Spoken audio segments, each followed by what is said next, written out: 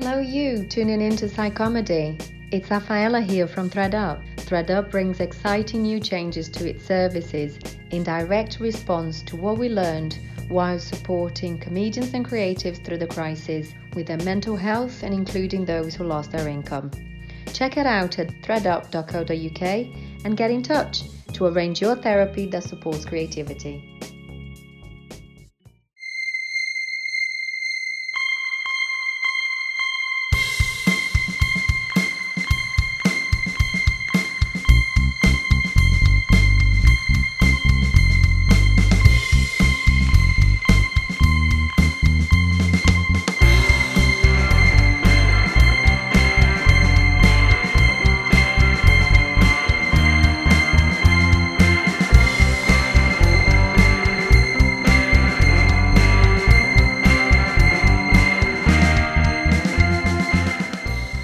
Welcome to Psychomedy. I'm Nathan Cassidy, stand-up comedian and Bachelor of Science in Psychology, a subject I've been studying for 25 years and a quarter of a century of studying the fascinating way our minds work on and off stage, alongside being a stand-up comedian for the last 10 years, has led me here today discussing the psychology of comedy with today's very special guest, the completely brilliant and fantastic, wonderful Simon Day. Simon, hello.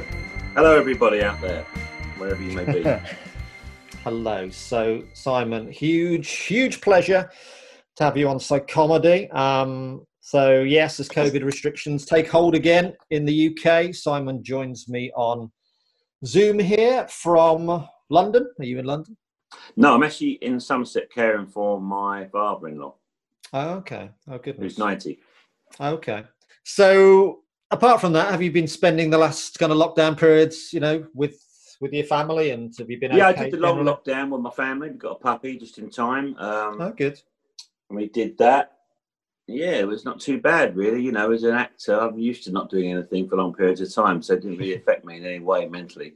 Right. I went out quite a bit early on in the car, when I took photos of Piccadilly Circus when no one was there, and Yeah. I'm torn between all this sort of these lockdowns and this and that. I think you can do this, you can't do that. That's okay, but that's not okay. A lot of it doesn't make any sense, but I've got a TV show coming up, so I'm supposed to be I'm isolating anyway, so I'm safer down here than I'm at home because there's kids at home. Yeah. I get given jobs at home as well by my wife. Are they teenage kids? Your kids? Just 13 and 12. Yeah. Cool. What's the TV show? Can you say? It's King Gary, the sitcom. Oh yeah, great. They're doing a Christmas special. Oh, brilliant. Secret, because the BBC want to announce it. Oh, brilliant. Well, maybe we'll mute that. Yeah. Or I'll just say it's very exciting. The Fast Show's coming back, Simon. That's great. Good exclusive there. Nice. I've read your book, and you talk about addiction and recovery, and I noticed on Twitter you're helping and praising others or who may have been through what you've been through, or maybe on a similar life journey to yours with drink or drugs. Is that something that's obviously very important to you? Do you do that outside of Twitter? Is that something that you do in the community? Yeah, I can't. My Twitter is not really any basis of my fundamental sort of key beliefs, because as I suddenly just write something and I don't really think before I open my mouth. I've never done that, so a lot of the time you look at it and go, "Why did I say that?" So I'm constantly thinking of coming off Twitter, right? But I don't,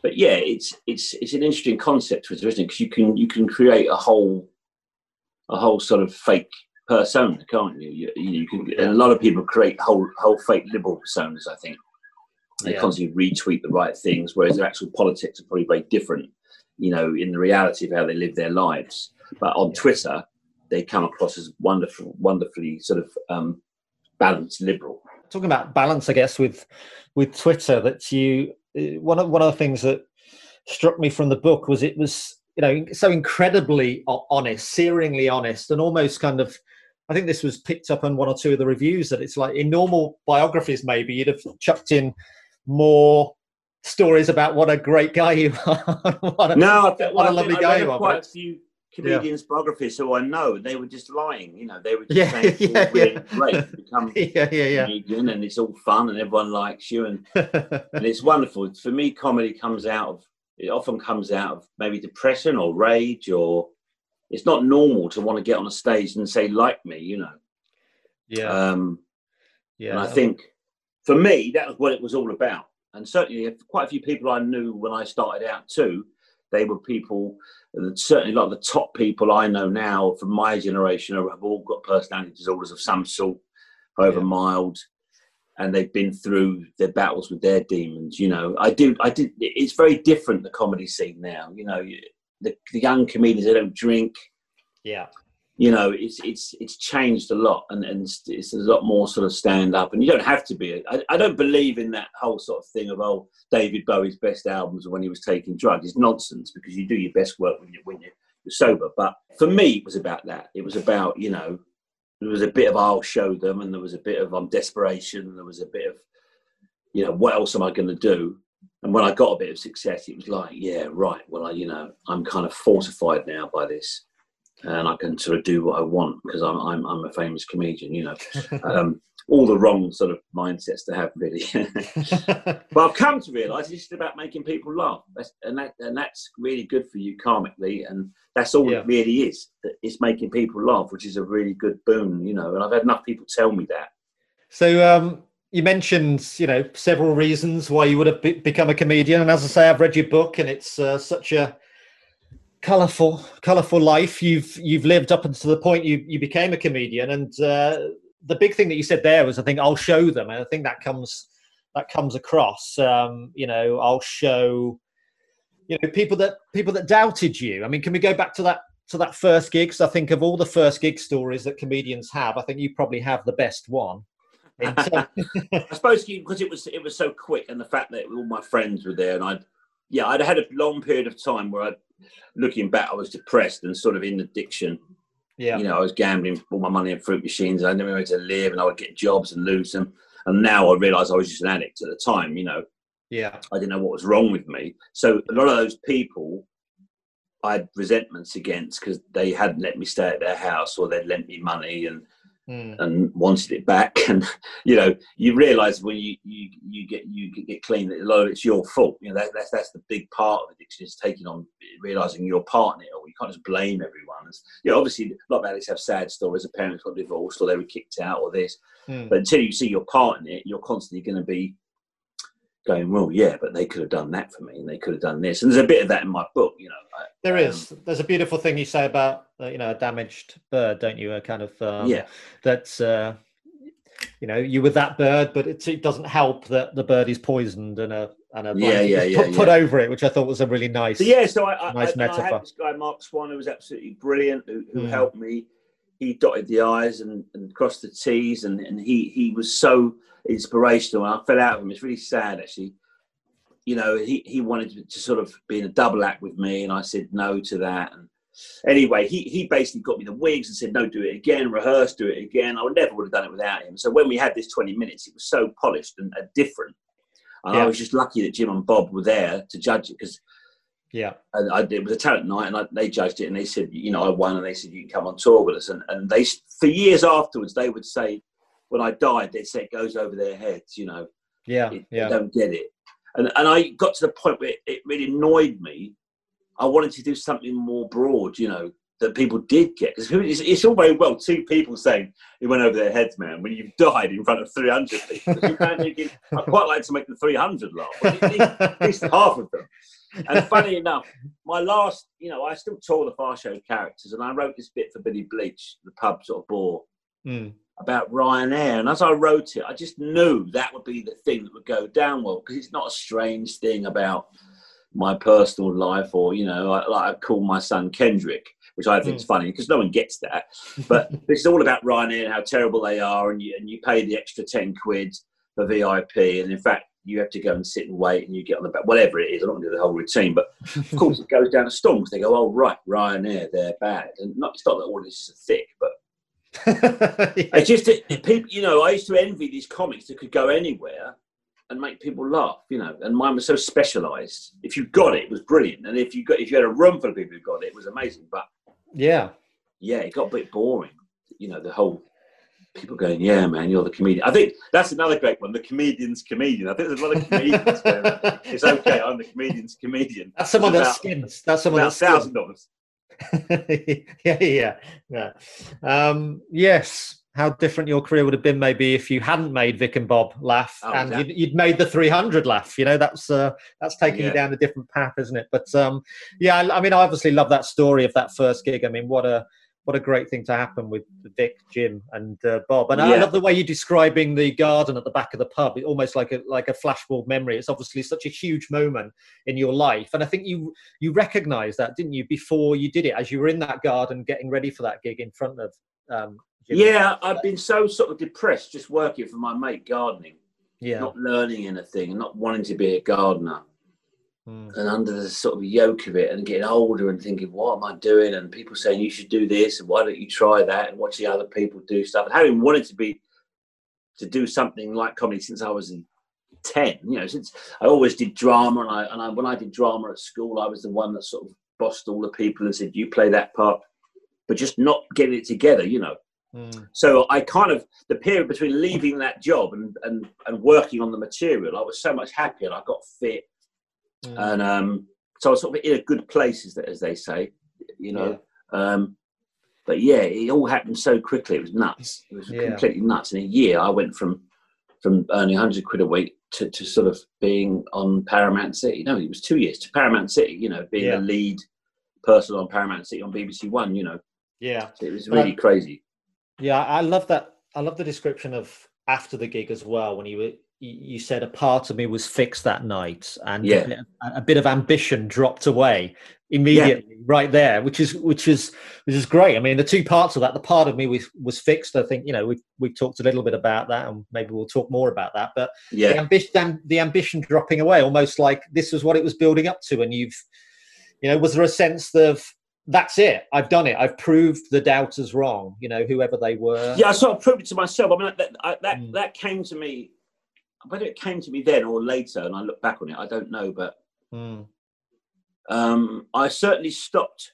When I started doing comedy for a living, I stopped having to make everyone laugh. I mean, ever since I was a kid, I had to make everyone laugh. I had that role, which came from school, for not wanting to be bullied. So I became an entertainer, and from having low self-esteem as an addict and wanting to have a role. So I would go to the garage and get them sweets when everyone was stoned, and to the general, which is terrible because you're downgrading yourself, you know. You haven't, and but yeah, that's why people say, oh, he's an overnight sensation, but you've been practicing since you could stand up. That's the thing. A lot of comics come out of nowhere and they go, oh, he's just over, you know, where's he come from? But they've been doing it for years, just to their family, you know, family and friends. So. And you'd lived a life, hadn't you, which a lot of comics don't do now. You'd lived a real, you know, homelessness and Borstal and drugs and. Yeah, I think people choose it now, don't they? They just think, well, why would I be in a band and share the money out? You know, I'll just be a comedian. And with the sort of the rise of the banal comedy, you know, I'm not as angry as Stuart Lee about it, but I certainly share a lot of his feelings about it. That we've sort of gone full circle. The combination of the fact that the BBC Channel 4 can't afford to pay for sketch shows and new comedy shows like a Mighty Boosh or a Jim and Bob or whatever. Sketch shows are very expensive, lots of costumes and locations. They're not prepared to stick with something different on the mainstream telly. And the fact that there was the Michael McIntyre's sort of thing was such a huge hit with just people doing John Bishops and people doing normal comedy. And I'm not knocking those people because they, you know, people go, oh, it's so bad, the material. But like I say, you've still got to make it work, you know. And a lot of those people are very good. But it's just really interesting because there's so many stand-ups that I work with who are just, you could never pick which were the ones were going to be really successful and which weren't, you know, because there's ones that have gone on to do amazingly well and others that haven't, all on the back of this sort of observational comedy, which is so popular now. Yeah. Well, sometimes it's about a bit of luck. I mean, as you know, as your career showed, you know, you had all the talent, but if Vic and Bob hadn't been there, maybe at that time, maybe it would have been very different. No, exactly. So yeah, you never know, but you've got to put the work in to be, you know, to be in with a chance. And just in terms of one more thing on kind of proving people wrong, if I may, because there was an interesting story about, you know, when you won the Time Out New Act of the Year, and Harry Hill came up to you and said Alistair McGowan was definitely going to win, and you know, you were angry and wanting to prove him wrong. And there's you know, it might be tricky living where you are at the moment, but in terms of your dad and your parents proving them wrong, was that? Oh, definitely. And that important?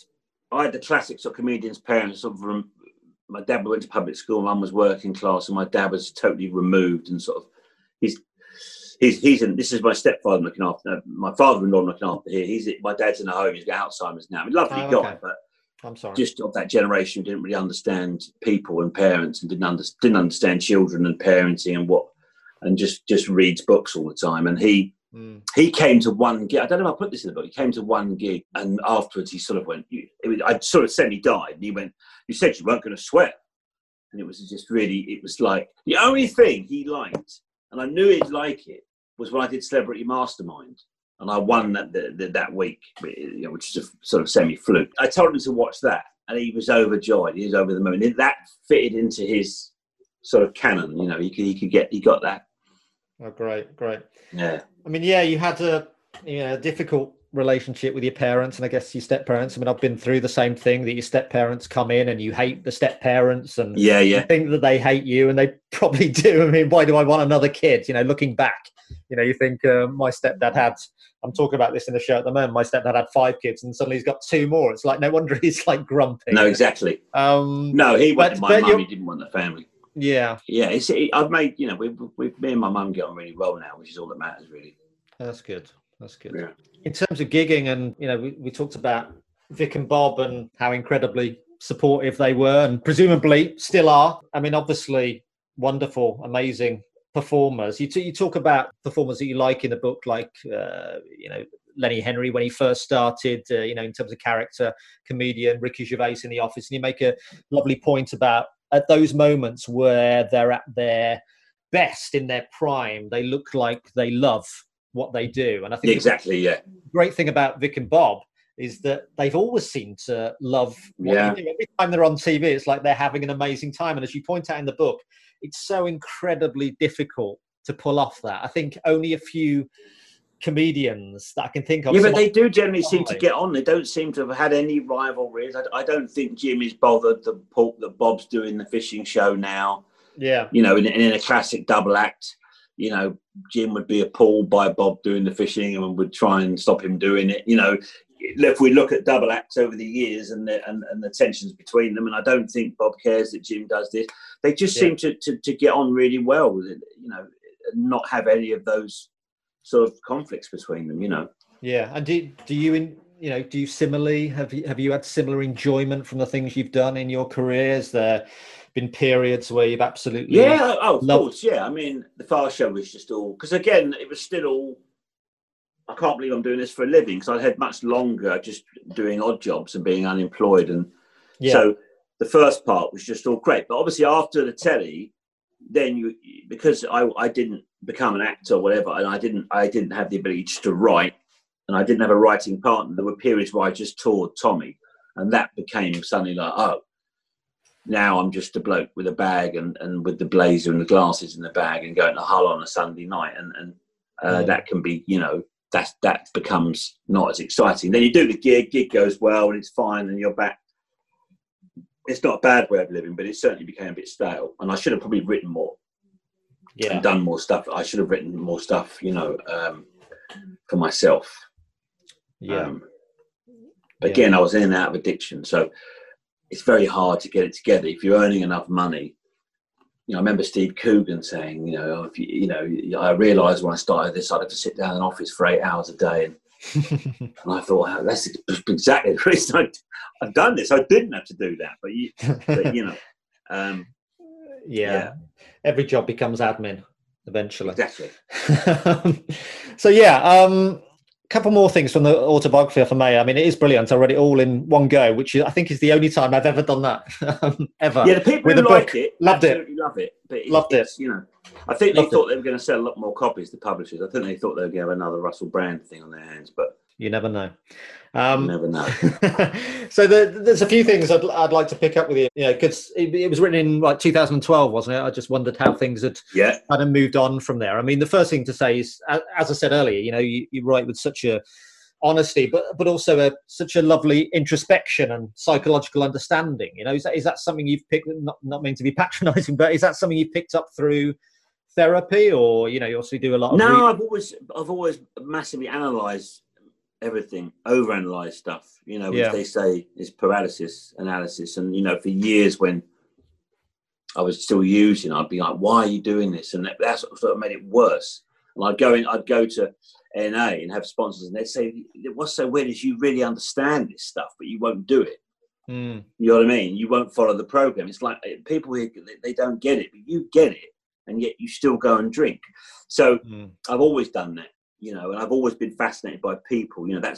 That's why I was drawn to character comedy, because even when I was sort of not particularly living my best life, as they say, I was always meeting people, and they were more interesting. I found working class people, it's patronising that sounds, but so much more interesting than the sort of standard middle class. Because I had no concept of it. And the characters, I love the idea of characters. I miss the sort of London of chestnut sellers and the rag and bone man and all that stuff. I wish life could just be characters. I wish it could be sort of Dickens. And I found my daughter, who's 12, and she's just gone she was trying to get into the school. She wanted to go to this school, but we're waiting to see whether she'll get in. And she's gone to a sort of rougher school, and she's immediately befriended this girl with 9 brothers and sisters, who's, dad's not there and the mum's somewhere else. He lives with her nan. And my missus is like, oh God, but why is she hanging around with them? Am I being really bourgeois? Why can't she? And I said, because she's more interesting. And she goes to she's been going to the Wilston Labour Club with this girl, and they play football out the back and table football, and there's all people smoking, and I said, it's only a youth club, but it's more interesting. It's fascinating. It's not, she's got middle class friends, other girls, so they're, it's just, it's interesting to me that she's done that. Well, it's probably come from you, hasn't it? In terms of that money does make you sometimes less interesting. Once you've got when you've got no money, it's an interesting. I mean, God, your period where you had no money, that was so interesting, really. I mean, kind of. Do you look back at that time with any greater understanding of why various things you talk about, like the fruit machines, the alcohol, the drugs, I just think I wasn't doing. I thought if you I'm not a businessman, and I'm not capable of adapting to, and I would get the easiest job, which would be labouring or whatever. I wasn't very good with people. I was never going to work in an office. I'm dyslexic. I've got ADHD. It's really all I can do is this, Do you ever get those feelings now of, things like fruit machines? I mean, I've had a bit of a thing with gambling many years ago, like 20 years ago. So I've had the same kind of thing where you just wasn't fruit machines, actually. I loved how you were talking about it in the book, just like, why fruit machines? It's so ridiculous. You recognise at the time it was ridiculous. It's so ridiculous. The fruit machine is like, if you were going into casinos and maybe playing craps or roulette, something a bit cooler about that. Well, no, I mean, since that time, there was a period when before the kids were born, when I did the Powergen adverts, where I started playing the fixed odds betting terminal machines and losing a lot of money, and I stopped that. That was scary, and I on Twitter I did campaign a lot against those, and what I retweeted all the articles, and I did a radio thing about it, and I wouldn't do adverts for betting companies, although I'm torn, because you hear a lot of these stories about where they pursue addicts who say, I don't want to bet anymore, don't let me bet, and then they'll suddenly email them an offer. So there's a lot of that goes on. Then again, I don't agree with the sort of countess or whoever who sort of takes the casino to court and says, I've lost 8 million. I told you, it's like it swings and roundabouts, isn't it? But they were dangerous, and that was the fact that the government actually got rid of them proves how dangerous they were, because they're not very, the amount of income they were making out of them, and it was terrifying. It was in all the worst areas, wasn't it? And they suddenly became 90% of all the bookies' takings. You could literally use 100 quid in sort of 5 seconds. Oh yeah, absolutely. As you say, they were the crack cocaine of the betting industry. So yeah. Have you ever looked into the psychology of the particularly fruit machines? There's been various studies around. It's just about absorption, into that. Yeah, into I mean, in NA they say it's anything that turns you away from real life. So it's machines, gambling, pornography, anything that turns you away from reality, and you just fixate on that. But it is dangerous. They're putting the same sort of algorithms into these kids' games. Yeah, oh God, yeah, absolutely. And, you know, my son, he does a lot of sport, and then in lockdown, he just started playing Fortnite, sort of all the time. And my son as well, yeah, 11 years old. And you know, I was reading about that. They're flooded with dopamine. They've got all their friends there. It's just perfect. But it's, you know, again, he hasn't got any sort of tendencies in my area, so you know, he's fine. He's back now doing all his sports. So we did worry a bit. Yeah, it's a huge issue with kids. I think those things, they are I haven't thought about it like that, but they are fruit machines in their hands, aren't they? And especially when they start saying you've got to buy an outfit, and you've got to buy this. The fact that he's never asked for any money to buy any extras proves that he's fine, you know, because I would immediately, you know, I started playing a golf game, and within about a month I was trying to buy £100 bag of golf clubs. Do you know what I mean? And those special balls with funny faces on. So I can't play these things. But even when the kids found out, they were like, "Why did you do that?" You know, they were sort of pulled. Yeah. Do you do anything now to keep those kind of addictive demons at bay, in terms of immersing yourself in anything else? The best thing I do is to do a bit of fitness. You know, that gets rid of the sort of head. If you wake up feeling like, oh, and I'm working. I've been working quite a bit. That's really helped at the moment. But I mean, lockdown's not brilliant. Lockdown's not brilliant for anyone, and I think especially a lot of stand-up comics. No, I don't know what's happened to them, because lots of stand-up comics, there are lots around, because they're, you know, and I don't know what they're doing. Well, yeah, we've talked with. But I have to watch Sugar. I have to watch stuff, you know. Yeah, we talked with over 100 stand-up comics in during the lockdown period. So yeah, everyone's struggling. I think almost we're looking like square one now in terms of the winter. So it's great that you got some TV coming up and things to focus on. I mean, in terms of your mental health, you've been through such challenging periods in your life. You know, Borstal and the drugs and the things, the fruit machines, the addiction, and it. You know, I mean, the book's just so brilliant, talking about it in like you're in black and white, other people are in color, that kind of thing. But it seemed like you were staying above water mentally through all those periods. Would that be fair to say, that even in those really challenging times? I mean, homelessness. I mean, my goodness. And yeah, I mean, let's get about the homelessness was never proper. You know, I've talked to homeless people since. Yeah, and I never had a year on the street. You know, I had nights here and there where friends went, "Look, you can't stay." My mum said, "You can't stay again." I was never officially homeless for enough time where I was filthy dirty, and I think you go for a point. You know, if you're really homeless, where you're just gone. You know, you can't. But I was depressed, certainly. But where was I above myself mentally? I think the weird thing about prison was that it was a relief, because outside was so bad. I was such a rock bottom outside. I was just literally nicking things all the time, nicking my friends' money, just playing fruit machines. So in a way, suddenly you're in there, and your all your meals are done for you, provided your cellmate isn't a psychopath. You know, and you live on your wits, and you get your meals, and you don't have to succeed at anything. You're not being compared to all your friends at university. No one's going, "What are you going to do with your life?" You know, so you're in there, and thereby lies the horrible sort of catch-22, and why so many kids become institutionalized, because they go in there and they can't possibly hope. They construct a personality of they're this and they're that, and they're tough, and they do this and they do that, and they're gangsters, and then they get out and they haven't got a penny, and they end up going back in. You know, I mean, it's much worse now. I mean, when I was there, you're talking about 1981, it's become it's horrendous, the prison system now, however overcrowded it is, and with the gangs and the drugs are much worse. But I know people who work in prisons and you know, through NA, who just say it's horrendous, you know, spice and things like that. It's great to do a comedy podcast. Yeah. Maybe I've read your book too recently. Talking about the penal system. And how many deaths there were in the middle of the area from spice. Great. But comedy. Yeah.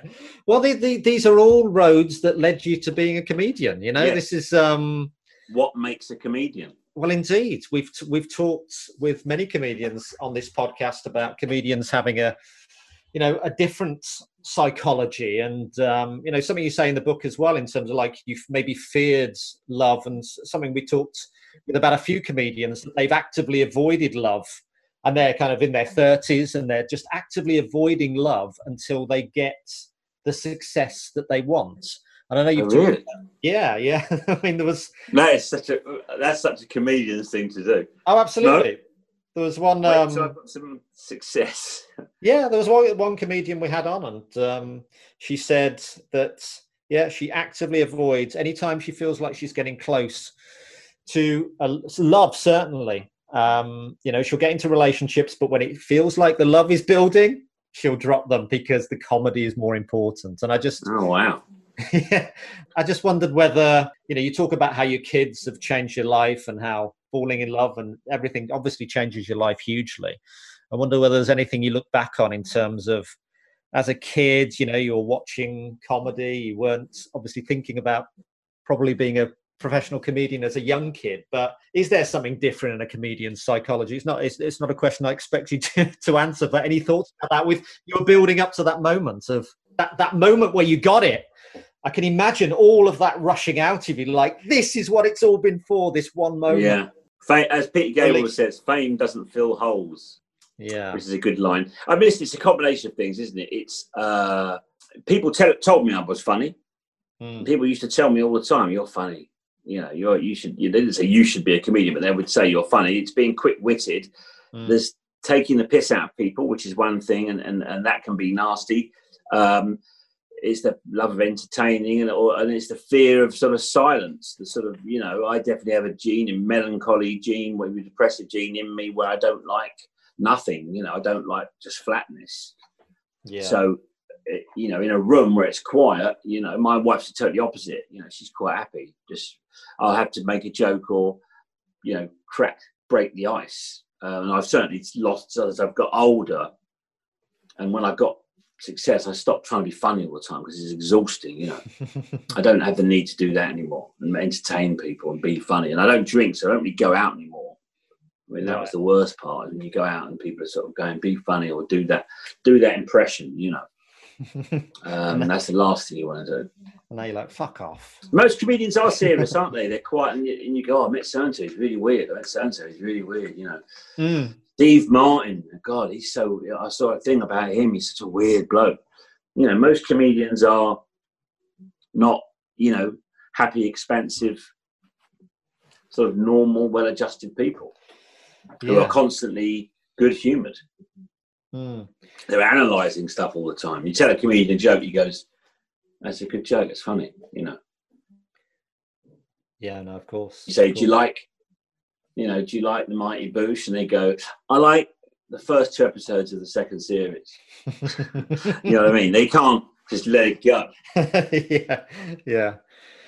So do you miss any of those old days before you became a successful comedian? Because it seems like you were building up to that period, and then because I was constantly worrying about money and what I was going to do, and comparing myself to everyone else, and thinking you're a weirdo, and they're all, and no money, accounts all flat, the gas meter, it was horrendous. Listen, okay, in the summer, doing a physical job is great. Working as a gardener in the summer and being physically fit, and then you go down the pub and you have a couple of pints, that was great. But, I'd have to go in a pub without a fruit machine in. So I went to have a fruit machine in, I'd lose all my money. My friends, they'd take me to real ale pubs. So I'd still have my money at the end of the night. So I don't miss it, no. This is what I do. I'm good at it. I've seemed to have had a sort of second wind at the moment. I don't know why, but there seems to be coming, I'm doing this King Gary thing where Tom Davis, who grew up watching The Fast Show, and he's like, that guy's the perfect person to play my dad. So I'm doing that. I've got another job at this sort of Warner Brothers origin story about Batman's butler. I've got a part in that. Playing a sort of Cockney landlord. And all these are flukes, Yeah. I mean, it's a strange business. But also a huge amount of love for what you've done in your career, I guess. People, The Fast Show, because we only did 3 series, and because it was this pocket of time when everything was great, we did a Fast Show reunion program on Gold, 2.5 hours long, and I did Gideon Soames talking about The Fast Show, and I was saying, but was it any good? This was a strange period when the country was thrown into the hands of Tony Blair, whose lukewarm combination of pop-up Christianity and the strange decision from a politician to bed only his wife gave everyone the impression it was done in '66 and everything was going to be great. Oasis, the River Cafe, and it was, you know, and it was. I kept saying, but was it any good? And I think that at that time, everyone was sort of happy. It was like everyone's houses were going up in value, and of course, not everyone, but it was certainly the best ever period of comedy since Python. You know, you had Chris, you had Mighty Boosh, and you had Vic and Bob, and the Far Show, and Harry Enfield, and Chris Morris, and Father Ted. Comedy was the best it's been. You know. That was about investing in it, and you know, people at the BBC saying, "Okay, let's go with this." And the music as well. You know, it was all bums on seats. It wasn't downloading. And was making money out of music, so that was being promoted a lot better. And I think often people like the Far Show, because they look back on it, it was a time when they were at university, when they were very happy. You know, it sort of crystallised the time in their life. Yeah, the 90s was great all round. And particularly for comedy. I mean, God, Edinburgh, people talk about Edinburgh, but Edinburgh was then in the 90s. Yeah, you know, the Edinburgh Festival. Perrier was like an Oscar. I spoke to comedians who've said, God, tell me what it was like in the 90s. You just got on telly, right? You did a character and you got on telly. I said, pretty much, yeah. But, you know, talk about a renaissance. I mean, you've never really gone away, but, you know, it's great that you're, you know, getting... you know, these TV parts and whatever. Do you feel still full of ambition? You know, you're talking about that ambition going after that first gig. I mean, I've still sort of have things I'd like to do. You know, I keep watching that David Bowie clip about being out of your comfort zone. You know, and if you're creatively, you should be just in the sea where you can just touch the bottom and you're kind of just floating. And the worse you feel, the more uncomfortable you feel, you should go with it. And I kind of thought, well, you know, that it's all very well if you're David Bowie, but I would like to do something about racism, you know, and me being in Borstal and my generation. You know, we grew up, you know, reading Tintin books, and I had Gollywogs, and I had a record called Black Sambo, and there were no black kids at my school. And I think this generation, especially this government, I think still have sort of racial issues, you know, and I'd like to do something about that. I'd like to do a stand-up show about that. But it's like, you know, you go there, do people want that? They get, you know, they're coming along waiting to see Dave Angel, and they get that. And I'm very much against those sort of bands touring and not playing the greatest hits. You know, they do the new album and they go, oh no, what are they doing? So, you know. That's interesting. I mean, but you consider doing, because have you ever done stand-up as you I've done stand-up. But everyone said you got to do it as myself, and I did it. When did you do that? When did you do that? Oh, I just did a tour. I can't remember, a good few years back. I did a tour.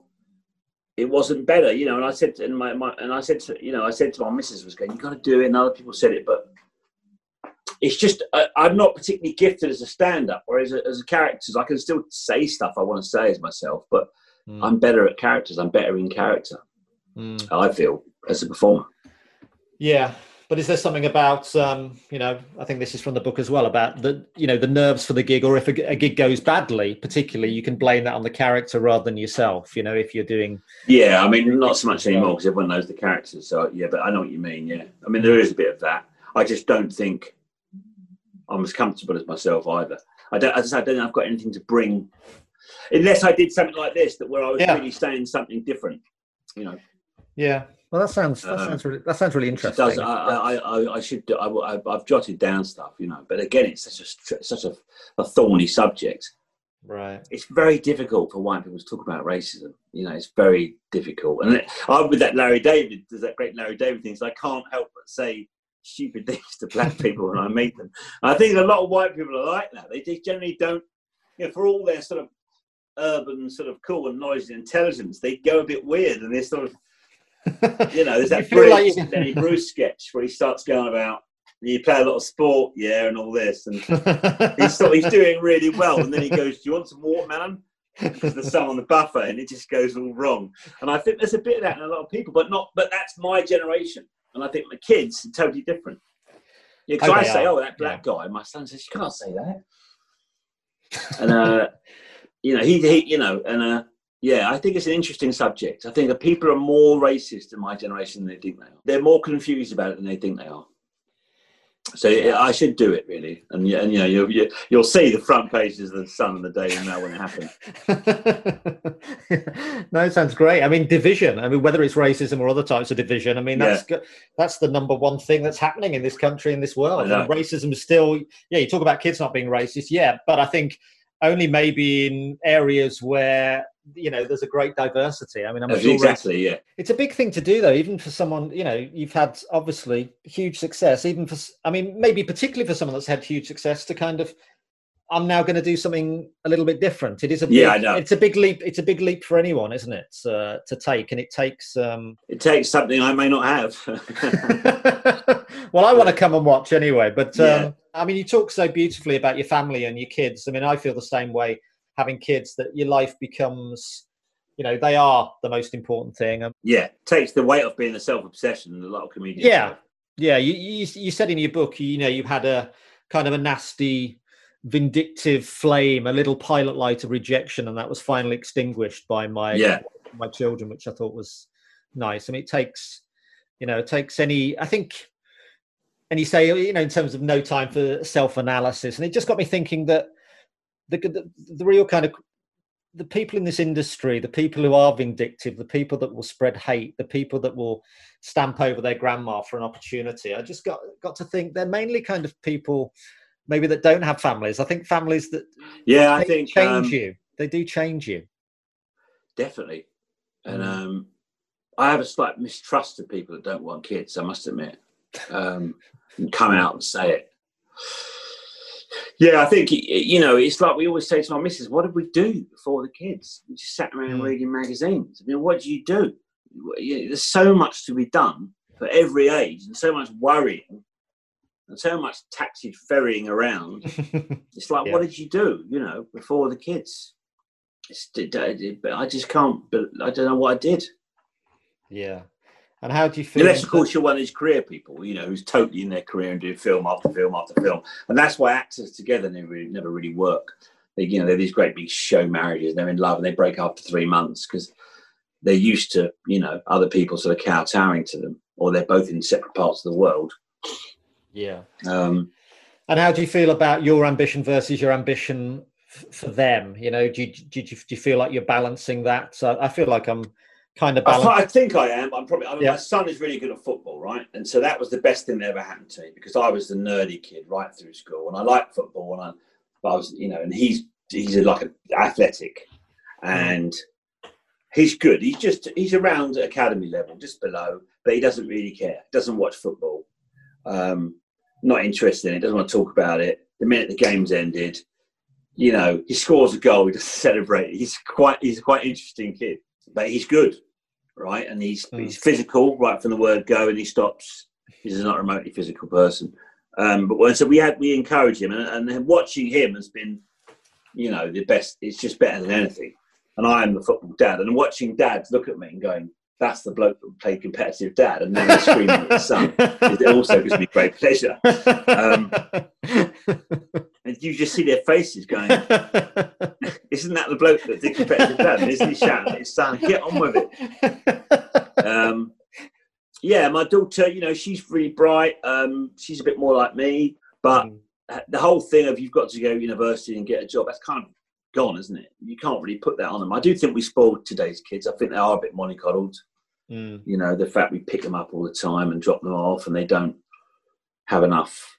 But that's more the way the world is now. They can't just go and play on waste ground. They can't just go and hang about by some railway lines like we did.